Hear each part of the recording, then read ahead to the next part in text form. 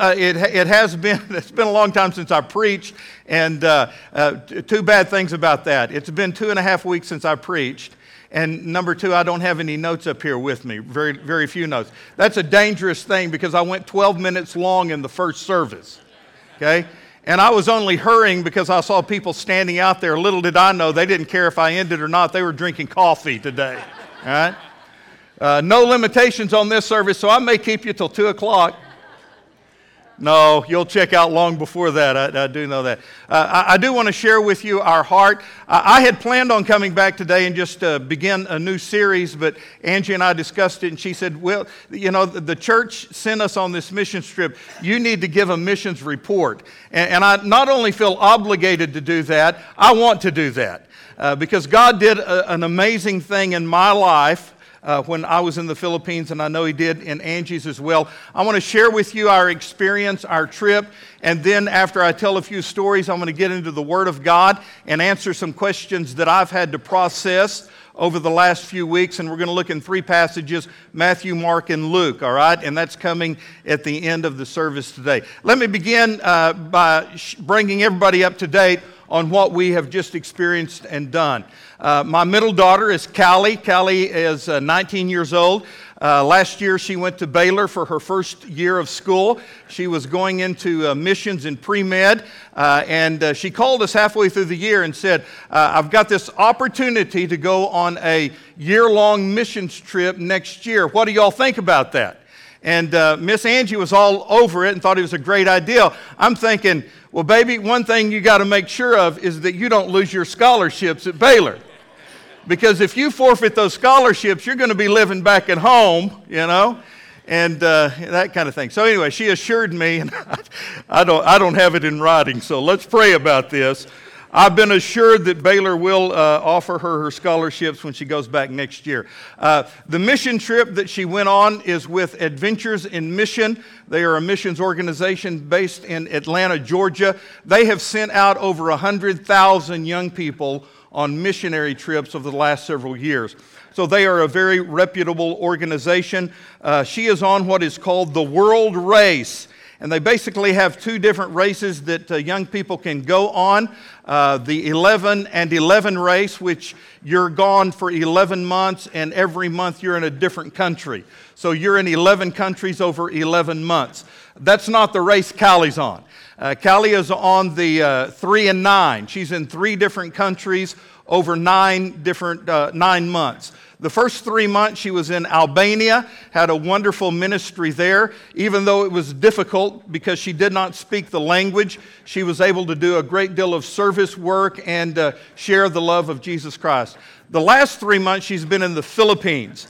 And that has been a wonderful experience for Callie because in the Philippines they do speak English. They have their own little different dialects, but most of the people there do speak English.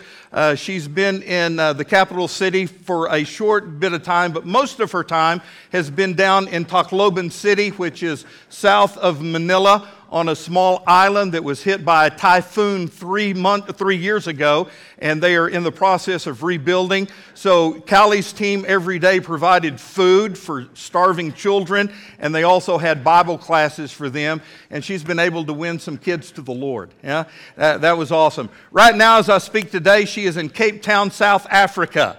And she's going to be there for the remaining time, and then at the end of April, hopefully she's going to come home. All right. Adventures in Mission, they've been doing this a long time. They're good at what they're doing. They know that month number 6 is really hard on the racer, and it is extremely hard on the parents. And so they have a thing called PVT. It is the Parent Vision Trip, where the racer, which is the student, can invite their parent or parents to the mission field and spend a week with them. Not only do the parents get to see their kids, but they also get to be involved in real life ministry in a missions work. And that's why they call it the vision trip, the parent vision trip.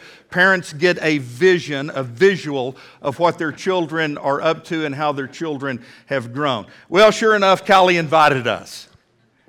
I knew she would, all right? She wanted both her mom and dad to come, and thanks to you, Cavanaugh Church family, we were able to go. So you don't clap, I'm clapping for you, all right? I'm applauding you for sending us to the Philippines. We had just an awesome time. Today's message that I'm going to preach to you has two titles to it. The first is Wipe Every Tear. That's the actual organization ministry group that we teamed up with when we were in the Philippines. A single guy, one man, he's married, has 6 kids, but a single guy had a burden for these girls who are being sold into the sex trade industry. And because of that, he formed Wipe Every Tear. And today he operates 4 different houses in the Philippines. There's another house in a different country. But he has rescued through this ministry right now 70 girls who've been saved out of the sex trade industry, and they're living in these safe houses. And so I've entitled my message, Wipe Every Tear, with a subtitle in parentheses, Does Jesus Love Prostitutes? Does Jesus love prostitutes? My hope is that title will make you a little uncomfortable. Does it? Does me asking the question, does Jesus love prostitutes, make you a little uncomfortable? Go on. Does it? Anybody?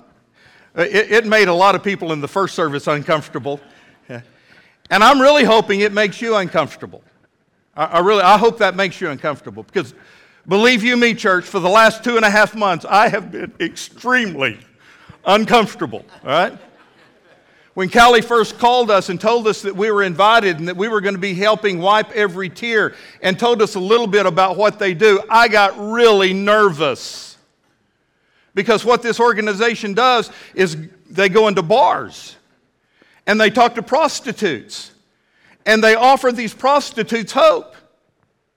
Lord have mercy, I'm a Free Will Baptist preacher.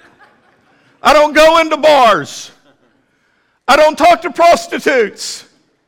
So I have been extremely nervous just thinking and processing, what in the world has my daughter gotten me into?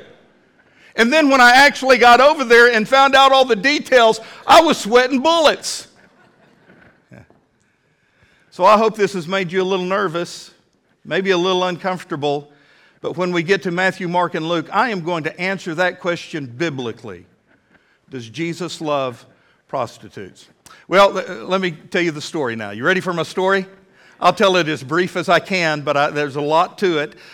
3 weeks ago, on January 22nd, I preached Sunday morning 2 times to you guys, and then Angie and I got in a car and drove to Little Rock. We spent the night with our oldest daughter, Whitney, who Ron and Verna helped raise. All the good that she has become is due to these 2 guys, and they taught Whitney to love sweet tea. Miss Verna adds a little bit of tea to her sugar when she makes sweet tea. And anyway, Whitney kind of grew up over there at Ron and Verna's house, and appreciate them for that. Anyway, we spent the night with Whit and Tyler. We got up the next morning at like 3:15. Had to be at the airport at 4 o'clock. Our plane left at 4:55. We flew from Little Rock to Detroit. Once we got to Detroit, we had a long layover, so we just kind of walked through the airport, and then we got on an airplane from Detroit to Tokyo. Let me talk just a little bit about this airplane. Huge airplane, biggest airplane I've ever been on. In the main cabin, there were 2 aisles. There were 3 seats, an aisle, 4 seats, an aisle, and 3 more seats. Angie and I were stuck right smack dab in the middle of the 4 seats.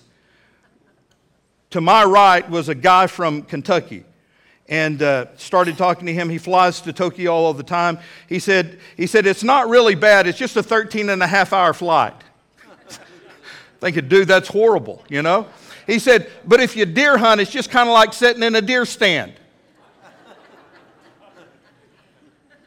And then I figured out how he did it. When the stewardess came by the first time, he asked for 2 Jack Daniels, and the whole time he was drinking Jack Daniels. So by the time we landed, he didn't know where he was. I mean, he didn't know if he was in an airplane or in a deer stand. I mean, so my drunk buddy was next to me. By the way, he asked me what we were doing. I told him about Callie. He said, oh, I go to a Baptist church. Lord have mercy, don't tell me any more. Right? I don't want to know what you guys do. No. So anyway, here's my drunk buddy, then it's me, then it's Angie, and then there's this huge guy next to Angie who was not only taking up his seat, he was taking up half of Angie's seat. And there we are, 13 and a half hours flying. I could tell you many more stories about that, but I'm trying to forget that part of the trip. We landed in Tokyo, had about a 5-hour layover in Tokyo. Then we got on another airplane that was a 7-hour trip from Tokyo to the Philippines. So we left Little Rock at 4:55 Monday morning. We arrived in Manila, Philippines at 10 o'clock Tuesday night. And I do not sleep on airplanes. So I've been up this whole time without any sleep, and yes, I am a little grouchy, all right?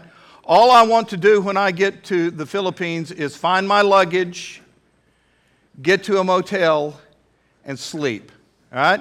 So we get there at 10 o'clock. I'm looking to where the luggage rack is. I'm searching. I'm on a mission. Little did I know that Callie and a friend of hers had taken a taxi to the airport, and she was waiting on us. She was going to surprise us. Some of y'all have seen this on maybe Facebook, or here it is. Here's a picture, the video of Callie. There's Callie.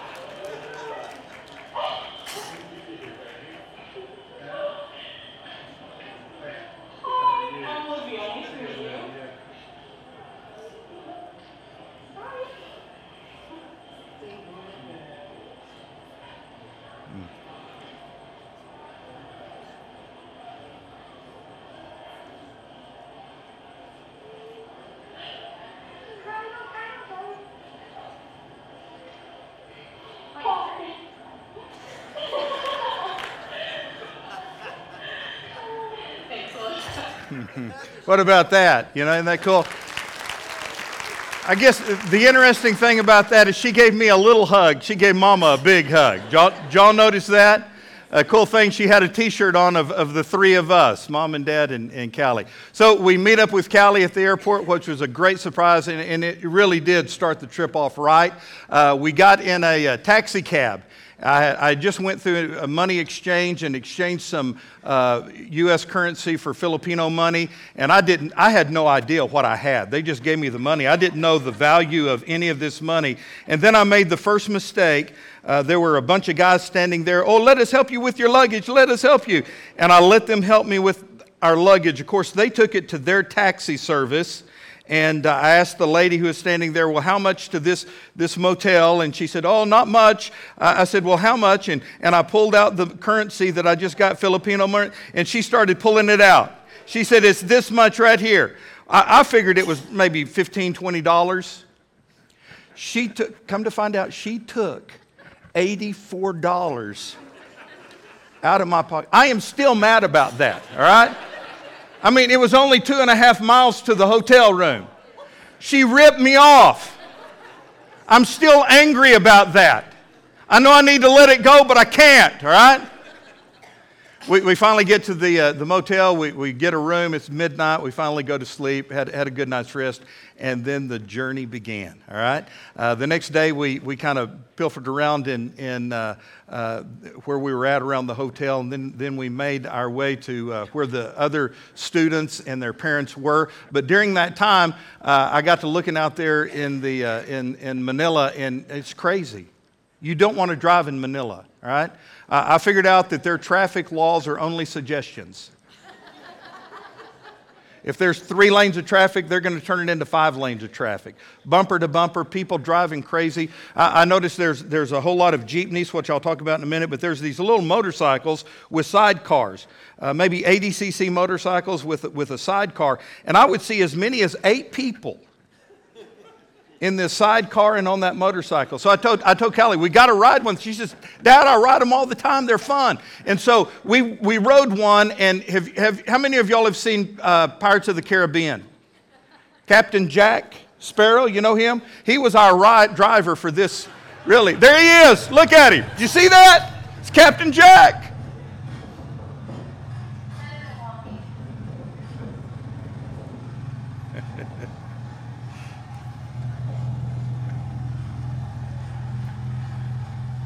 Anyway, Captain Jack took us. I showed you that just to prove I rode one of those.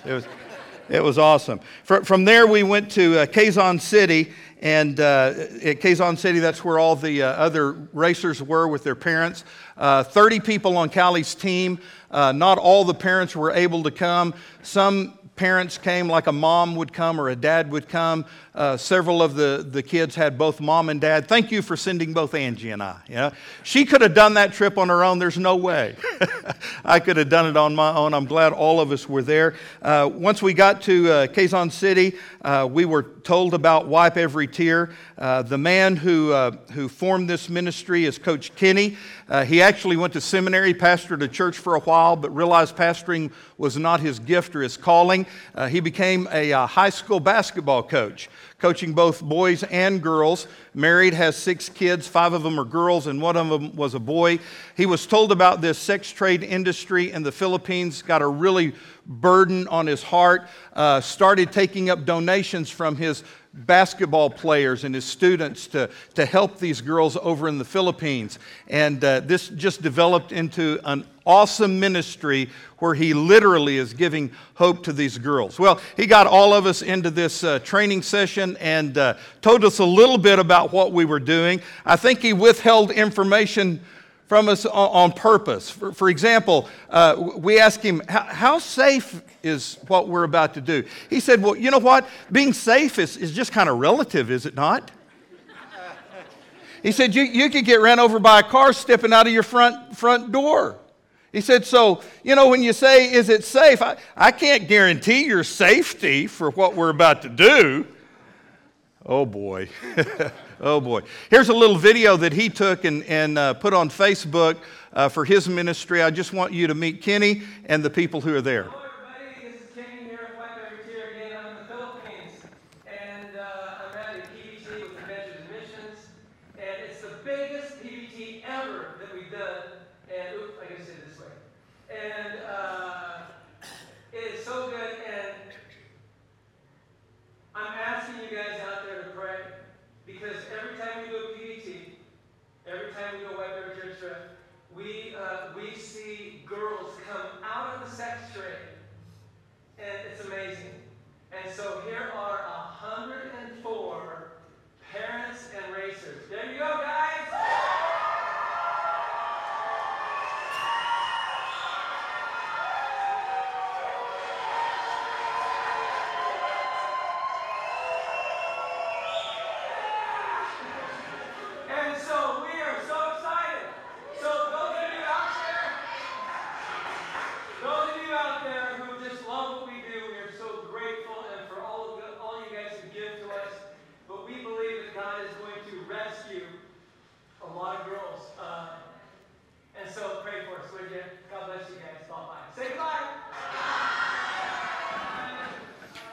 Then we had about a 2-hour training session where he really didn't train us one bit.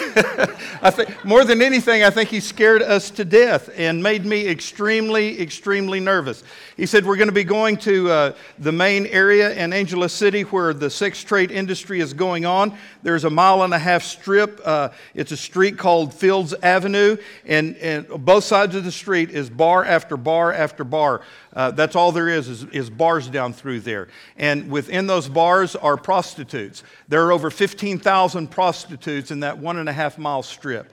And you're going to be going in there to those bars and with your team. We're going to form little teams. teams. They had 20 different little teams that we were a part of. And we had a guide. One of the girls that is now in a safe house that has been saved out of that lifestyle will be your guide. She will take you into the bar and help you out in this process. Said you're going to go into the bar, you're going to sit down, you're going to have to order a soda or a water, something to drink, and then you're going to pick out one of the girls on the stage who's a prostitute, call her over to the table, and you're going to offer her the services of Wipe Every Tear. You're going to offer her hope, okay? And he said, here's what you're going to offer these girls. You're going to offer them a safe place to live. You're going to offer them clothing. You're going to offer them a bed to stay in, food to eat every day. We're going to give them a daily stipend, an allowance, and we're also going to offer them a college education and pay for their books. And then when they graduate from college, we're going to help them find a job.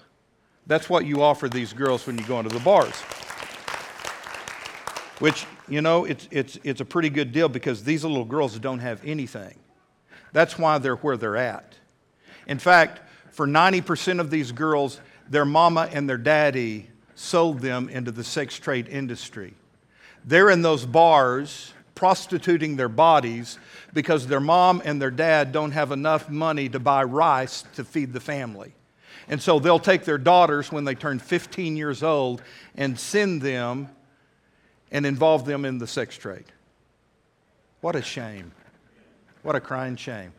So he said, that's what you do. He said, don't witness to them. Don't tell them about Jesus. We do that when we get them in the house.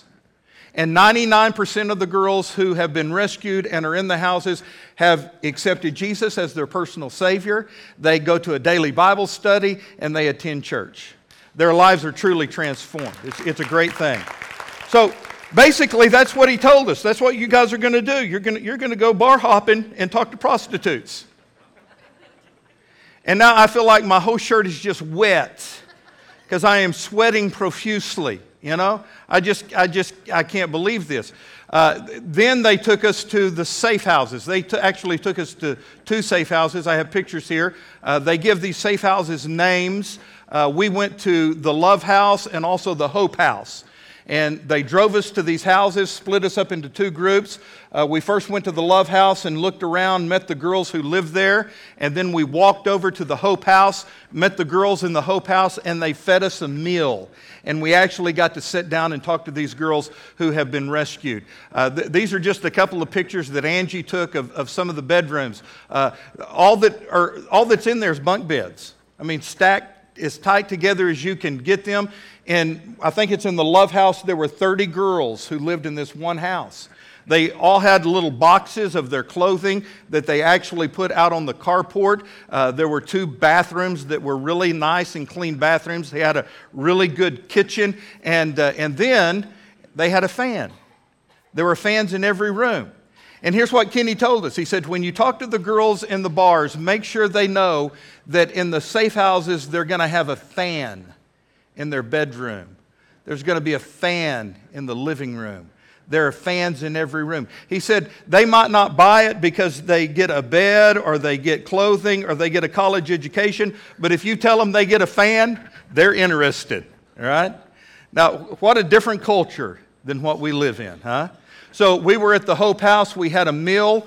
I was sitting in a chair, and Callie was sitting on the floor with this other little girl who was about Callie's age. And they got into a long conversation, and I was trying to listen and try to get involved in that conversation as much as I possibly could. But here's what I heard this girl tell Callie. She is 19 years old. She has a younger sibling that was in the sex trade industry with her who is now in the safe house. And she has an older sister who was in the sex trade industry and is now in that house as well. So here are 3 sisters.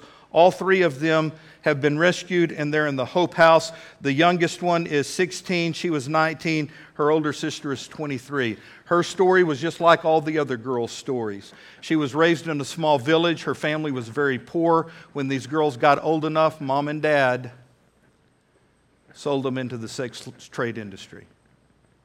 The guys, that broke my heart. Listening to that actually melted my heart. And so the next day we got up, we got into these big old buses, and we took off. I think I got the next little video is just a clip of us driving through. I wanted to show you this. We were in an Uber taxi, and this is what these people live in. Some of them are living literally in cardboard houses, but people are everywhere. I mean, everywhere were people upon people living in abject poverty. They are going from morning to night, just trying to scrape up enough money to buy rice. Little kids would flock to us no matter where we were. They were holding their hands out, money, money, please give us money, money. And I, of course, you know me, I was giving them money, you know. And Angie just turned to one of them and said, well, why don't you give me some money?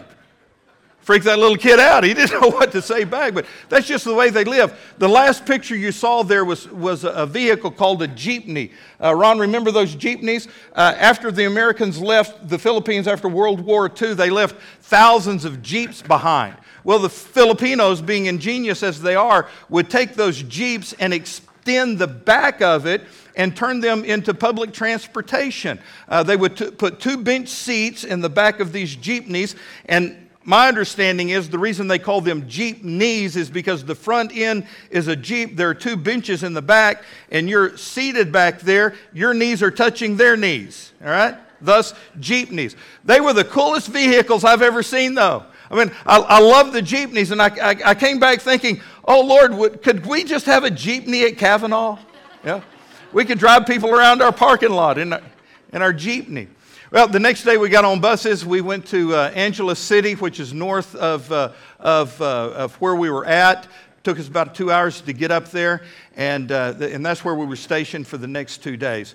We were in this big high-rise hotel that was called a gentleman's hotel. In fact, all the hotels down through there were gentleman hotels.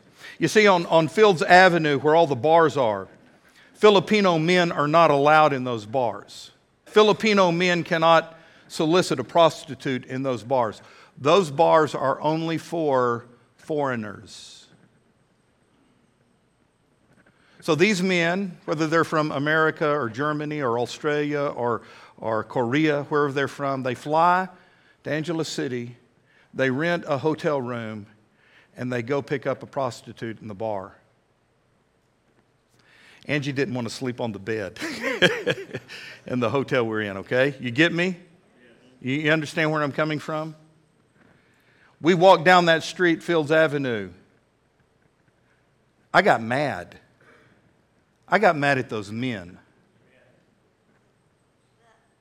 who are flying to the Philippines to pick up a prostitute.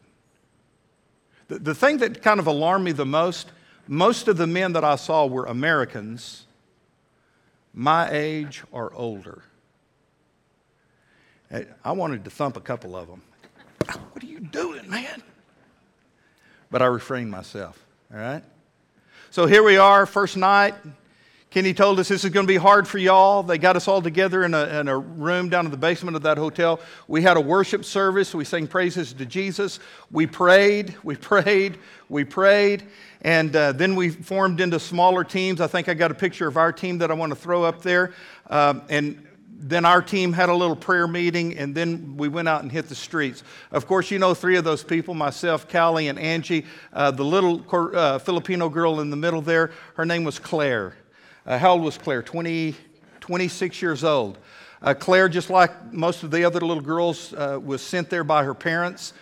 She was a prostitute in one of the bars, and Wipe Every Tear came and gave her hope. She made a decision to leave the prostitution, to leave her bar, and to move to the Hope House, and there her life was transformed. Next year, Claire is going to graduate from college, okay? She's going to graduate from college. But better than that, she is a firm believer in the Lord Jesus Christ. She has an outstanding testimony, and I know that Claire loves Jesus with all her heart, soul, and mind. Without Claire, we would have been lost. There were 2 other people on our team, a father whose name was Matthew, and then his daughter, Claudia, who is a friend of Callie's. And so we embarked on Thursday night to go down Fields Avenue. And I'm sweating bullets. I almost made a deal with Kenny. before we were sent out. My idea was, listen, Kenny, here's what I'm proposing. Let's let everybody else go out and do the bars and talk to the prostitutes, and I volunteer to stay here at the hotel, and I'll be a prayer warrior. Okay, I'll just pray for everybody else. Okay, and I told Callie that, and Callie said, "Come on, Dad, you can do it." And so I did it, but not without a struggle. Let me kind of just fill you in on some of the struggles that I had and I still have. Okay? Number one, I am a Free Will Baptist preacher. I was saved when I was 6 years old. I started preaching when I was 10. I've pastored for 33 years. My entire ministry, I have preached against going to bars. I don't believe in going to bars. I've never been in a bar. I don't go to bars. I don't think you ought to go to bars. In fact, I'm going to put my foot. You don't need to be in that environment. That's right. Christians don't need to be there. Nothing good happens there. And so I had a real problem with me going into a bar. Lord, why in the world would you have Callie go on this trip, be involved in this ministry, where I go to see her and do some kind of missionary work with her, and this is it? And he said to me, well, this is not about you. That's right. But it is about you. Because I'm about to stretch you like you ain't never been stretched before. And it's painful. So what the Lord gave me is this. I'm not going into those bars for entertainment. I'm not going to walk into a bar for enjoyment. I am on a rescue mission. Okay? I am going in there to share hope with girls who need hope. And that helped me. It helped me be able to go in bars. Now, I'm not going to continue that ministry. And neither should you, unless you're going into a place like that to help people and save them from the destruction they're involved in. Second thing that I really had a problem with is a covenant that I had made years ago. And guys, I'm going to talk to you specifically about this. It's found in Job chapter 31. Here's what Job said, chapter 31, verse 1. I made a covenant with my eyes not to look with lust at a young woman. Men, did you know that verse is in the Bible? Right here it is, Job 31, verse 1. Job said, I made a covenant with my eyes not to look with lust at a young woman. And years ago, I made that same covenant.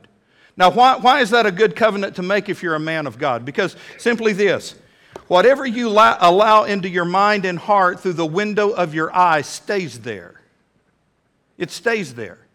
That's why you see some movie and some scene that's on a movie, and then years later, maybe like today, you're sitting in church, and all of a sudden, for some unexplainable reason, that image comes back before your memory, and you see that thing that you saw years ago, and you think, where'd that come from? Well, it's something that's been saved in your mind. You allowed it into your mind and heart through your eyes, and there it is. And so Job was smart enough to say, I made a covenant with my eyes that I'm not going to look in a lustful way at young women. And I've made that same covenant. So I'm saying, Lord, what in the world? Why are you sending me into this situation where there's going to be prostitutes in there, and they're going to be dancing, and they're not going to have very many clothes on? Because we were warned about that. And it was true. You walk into one of those bars and they have seating, maybe a table and chairs or maybe benches. And then in all of them there's a stage, whether it's in the center of the room or along the edge of the room, there's an elevated stage, and that's where the girls perform. Some of them are up there dancing, and they have choreographed dances that they do. Others are up there, and in some bars, let me tell you, it reminded me of a cattle auction, where girls were stacked front to back, and they were just walking in a circle around the stage, showing the men out there their bodies so that a man could call a girl over. It was pretty revolting. To my surprise, and I guess my delight, in most of the bars, the girls did have some clothing on. Most of them were wearing shorts with some kind of top, maybe a tube top. There were only a few bars that we went in that the girls didn't have much on, kind of a string bikini. I did my best not to look, but I mean, it's hard. That's the center of what you're walking into. But here's what I did in every one of them. If the stage is like right over here, we would sit at a table and I would try to sit like this. I didn't want to have to look and linger. But here's what God told me when I went into the first bar. He said, Will, when you see those girls up there, realize that that could be your daughter. Because most of these girls were the same age as Callie. When you look at those girls, you realize that, but for the grace of God, that could be your daughter. And guys, let me tell you, when you see another woman and you think of her as your daughter, it will change the way you look at them. The third thing I had a problem with is that I didn't want to have lasting images in my mind because I know how destructive that can be. I didn't want to walk in these places and see these girls and then a month later or a week later or a year later have that stuff come back into my mind. And so I prayed earnestly, Lord, don't let that happen to me. And I tell you, this is the way God is. You know what? Honestly, since we left that last night from that last bar, God has erased those images from my mind, and I haven't seen any of them come back. And I thank Him for that. I thank Him for that.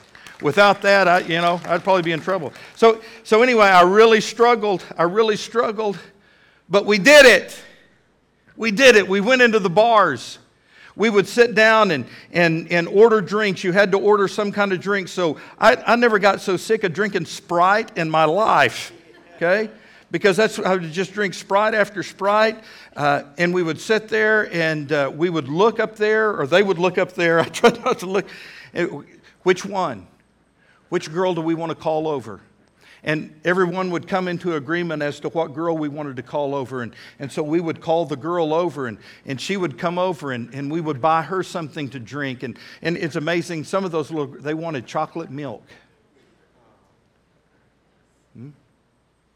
And would start a conversation with them. The first bar, the first girl, we found she was like 18 years old. It was her first day. It's her first day on the job. She was scared to death. We offered her hope. It was amazing to me, the conversations that went on. And Callie was great at it. Can y'all imagine Callie being great at this? She just nonstop talking to these girls and carrying on conversations. And Angie was pretty good at it. I was horrible. But I figured out after the second bar, my job is to buy the drinks. That was my job, all right? And to throw in a word here and there. But man, Callie was so good at it. And she brought it home to me when she told me after talking to one of these girls. Girl was 19, she was 19. She said, Dad, the only difference between me and her is where we were born and what we were born into. Wow. So we offered these girls hope. We went into 15 bars, talked to at least 12 different girls. Thursday night, Friday night. Can I tell you, Kenny kept telling us the next night's going to get better. Friday night's going to be easier. It's going to be better. It wasn't for Angie and I. In fact, Friday night was worse than Thursday night. You know why? We knew what we were getting into. We'd seen it the night before. Anyway, we did it. We talked to at least 12 girls, offered them hope. We would tell them on Saturday morning there's going to be a bus that leaves here that takes you to the safe houses. You're under no obligation. You can come and check them out. And if it's something that you want to do, you can stay. They'll provide you a way to stay there. We were really hoping a lot of girls would come. I mean, all the teams together, we probably talked to at least 150 girls over 2 nights. There was only 5 that showed up. But out of those 5, 2 decided to stay at the safe houses. And we have learned since then that 8 more girls have become interested and they want to be a part of that ministry. You know, I realize we can't, in 2 nights you couldn't save all 15,000 girls. And I was a little disappointed we didn't have a greater result than that. But you know what? Just one is worth it. And so it brings me back to the question that I asked at the beginning. Does Jesus love prostitutes? Well, I'm almost done, but I got to share 3 Bible stories with you that answer that question. And then I have an application for us, because we always have to have an application, don't we, church? Matthew chapter 21. Jesus is talking to some religious people, some Pharisees, and he says to them in verse 28, "But what do you think about this?" Jesus asked. "A man with 2 sons told the older boy, 'Son, go out and work in the vineyard today.' The son answered, 'No, I won't go.' But later he changed his mind and he went anyway. Then the father told the other son, 'You go.' And he said, 'Yes, sir, I'll go.' But he didn't go." Teenage boys, huh? Isn't that the way it is? One of them said, "Forget you, Dad, I'm not going to go work," but his conscience got the best of him, and he went out and worked. The other one said, "Yes, I'll go, Daddy," but he didn't go. "Which of the 2 obeyed his father?" Jesus asked. They replied, "The first." Then Jesus explained his meaning. "I tell you the truth, corrupt tax collectors," and I'm telling you, they were the scum of the earth, tax collectors. What do you think about tax collectors now? Oh, no, don't answer that, right? But in Jesus' day, they were the worst of the worst. They were ripping people off. He said, "I tell you the truth, corrupt tax collectors and prostitutes will get into the kingdom of God before you do. For John the Baptist came and showed you the right way to live, but you didn't believe him, while tax collectors and prostitutes did. And even when you saw this happening, you refused to believe him and repent of your sins." So at first, the tax collectors and the prostitutes are saying no to God. They're living their sinful life. But you know what? They wake up, they realize they're sinners, they repent, and they believe, and God saves them. God can save the worst of the worst. Did you know that? I go over to Mark's Gospel, chapter 2, verse 13. "Then Jesus went out to the lake shore again and taught the crowds that were coming to him. As he walked along, he saw Levi, the son of Alphaeus, sitting at his what? His tax collector's booth. 'Follow me, be my disciple,' Jesus said to him. So Levi got up and followed him. Later, Levi invited Jesus and his disciples to his home as dinner guests, along with many other tax collectors and, get this, other disreputable sinners." And in parentheses, the Bible says, there were many people of this kind, that is, disreputable sinners, among Jesus' followers. Can you believe that? That Jesus hung out with disreputable sinners. They were among his followers. But when the teachers of the religious law, who were Pharisees, saw him eating with tax collectors and other sinners, they asked his disciples, "Why does he eat with such scum?" Because that's the way these religious people viewed tax collectors and disreputable sinners. They're scum. They're not worth your time of day. They're not worth talking to. They're not worth getting involved with. Don't touch them. Don't talk to them. Don't even look their way. When Jesus heard this, here's what he said. "Healthy people don't need a doctor. Sick people do." I love Jesus, don't you? That really was a prominent saying in his day, but we understand the meaning of it. Healthy people don't need a doctor, do they? But sick people do need a doctor. "I have come to call not those who think they are righteous, but those who know they are sinners." That's why Jesus came. Jesus came to save sinners, to seek and to save the lost. Well, who are these disreputable sinners he talks about? Let me quote Dr. Robert Piccirilli, our smartest Free Will Baptist theologian. He wrote a commentary on the Gospel of Mark, and here's what he said. "Sinners is a broad and general term. It's used here to refer to those publicly identified as sinners for one kind of wrong or another. Like these tax collectors, they were ostracized from society. All are sinners, of course, but this was a specific class made up of those who were regarded as immoral people, not only by the Jewish officials, but by common people as well. Prostitutes, for example, were included in this group.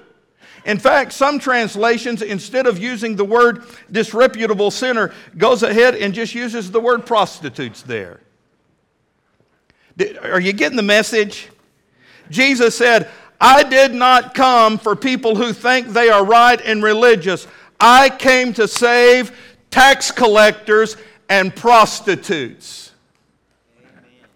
And then in Luke's Gospel, chapter 7, we read this story. Verse 36. One of the Pharisees asked Jesus to have dinner with him. So Jesus went to his home and sat down to eat. When a certain immoral woman from that city heard that he was eating there, she brought a beautiful alabaster jar filled with expensive perfume. Now, I really wish I had time to exegete this passage because it really is interesting. Did you know that in all four Gospels, Matthew, Mark, Luke, and John, there is a story about a woman who came and anointed Jesus? Now, most theologians believe that the story that is told in Matthew, Mark, and John's Gospel is the same story told by these different Gospel writers. They also believe that the story that we're reading here in Luke was a different story. It came at a different time in Jesus' ministry, and this woman was not the same woman who anointed him in Matthew, Mark, and John's Gospel. They believe that this woman really was a prostitute. It says in verse 38, she knelt behind him at his feet, weeping.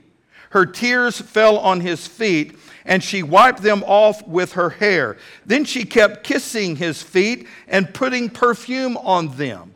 So Jesus was lounged there at the dinner table. They sat differently than we do. They were on pillows, and his body was behind him. He was kind of laying on his side, resting on his left arm, so his feet were behind him. This lady came up behind his feet. You're probably wondering, this is a private dinner. How did she get in the house? Well, things back then weren't private.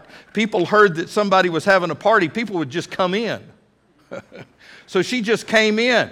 Most believe that she had heard the teachings of Jesus, maybe had even met Jesus before, had believed his teachings. She was so touched by him that she came in and she started weeping over his feet. Her tears were hitting his dirty feet. She didn't have anything to wipe them off with, so she let her hair down.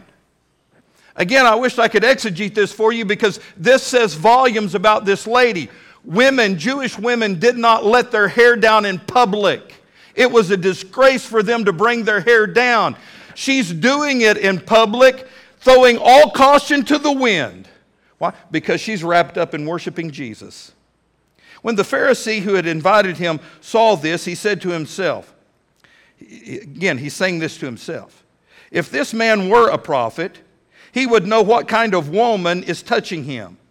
She's a sinner. She's a prostitute. Then Jesus answered his thoughts. That's something, isn't it? Jesus knew what the guy was thinking, just like he knows what you're thinking.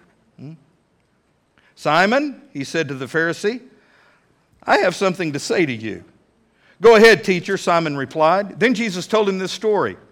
A man loaned money to two people, 500 pieces of silver to one, 50 pieces to the other. But neither of them could repay him. So he kindly forgave them both, canceling their debts. Who do you suppose loved him more after that? Simon answered, well, I suppose the one for whom he canceled the larger debt. That's right, Jesus said. Then he turned to the woman and said to Simon, look at this woman kneeling here. When I entered your home, you didn't offer me water to wash the dust from my feet. But she has washed them with her tears and wiped them with her hair. You didn't greet me with a kiss. But from the time I first came in, she has not stopped kissing my feet. You neglected the courtesy of olive oil to anoint my head. But she has anointed my feet with this precious, costly perfume. I tell you, her sins, and they are many, okay, don't miss that fact, her sins, which she has quite a few of them, have been forgiven. So she has shown me much love. But a person who is forgiven little shows only little love. Then Jesus said to the woman, your sins are forgiven. The men at the table said among themselves, "Who is this man that he goes around forgiving sins?" And Jesus said to the woman, "Your faith has made you whole. Your faith has saved you. Go in peace." Now let me just make a real quick doctrinal point. Letting tears fall down her face onto Jesus' feet didn't save her. Wiping the tears off of her feet with her hair didn't save her. Putting the costly perfume on Jesus' feet did not save her. What saved this woman was faith. That's the only thing that can save us. But faith saved her. Jesus forgave her, and He sent her away in peace. So let me go back to my question as I close. Does Jesus love prostitutes? You better believe He does. He came to save them. He came to offer them hope. And who in the world am I to question God doing that or denying His power in doing it? I should rejoice that Jesus loves prostitutes. I should rejoice that Jesus has the power to save the least of these. And so should you. Well, that brings me to my application. I got 3 points of application that I've learned through this process, and I hope that you'll take the challenge of them as well. Number 1, allow God to stretch you, okay? Because God wants to stretch you. It just so happens that this whole process, I have been reading in the Old Testament the account of Moses. Let me tell you, Moses was stretched by God. Everything God told Moses to do, Moses says, "I can't do that. I can't do that." God said, "Yes, you can." God stretched him. God used him. This whole time I've been saying, "Lord, I can't do that." It's not that I couldn't do that. I didn't want to do that. But God stretched me. Now, I don't think this is going to be a permanent ministry of mine. I'm not going to go bar hopping. I'm not going to go talking to prostitutes, all right? It's not my thing. But God had me do it, and I did it, and He stretched me. He's made me a better person because of it. And I know God's wanting to stretch you. God's wanting to use you in new and different ways than you've ever been used before. So when God starts stretching, don't tell Him to stop. Let Him use you. The second thing I want to challenge you with is this. People really do matter to God. Being out of this country, number one, made me glad I am an American. Okay, it really did. I'm thankful for this country. We don't know how good we have it. We really don't. But people, no matter who they are or where they're at, matter to God. God cares about people. God loves those little girls whose families have abandoned them. God loves those little girls who are made to parade their bodies on a stage, understanding that an old man, maybe 60 years old, is about to buy them for $60 and pay a mama-san for them to go sleep with that man. And those little girls' bodies are going to be the possession of that dirty old man all night long. And they're scared to death. God's heart bleeds for them. God loves them. God loves everybody. God wants to save everyone. And while we can't save everyone, the people we can reach, they matter to God. Reminds me of that story, one of my favorite stories, of the little kid picking up starfish, throwing them back in the ocean. Millions of starfish on the ocean. This grumpy old man reminds me of some of y'all. Oh, man. He walks by and says, "Kid, what are you doing?" He said, "I'm throwing these starfish back in the ocean, saving them." He says, "What does it matter? What does it matter? You can't save them all." And the little kid picked one up and flicked it in the ocean and said, "Mattered to that one." People matter to God. And I correlate that with my third challenge to you. You share God's love with the people He loves. God is going to put you in the path, He does every single day, of people that He wants you to witness to, people that He wants you to express His love to. And if you don't do it, who in the world is going to? So be His hands, be His feet, and be His mouth. share his love.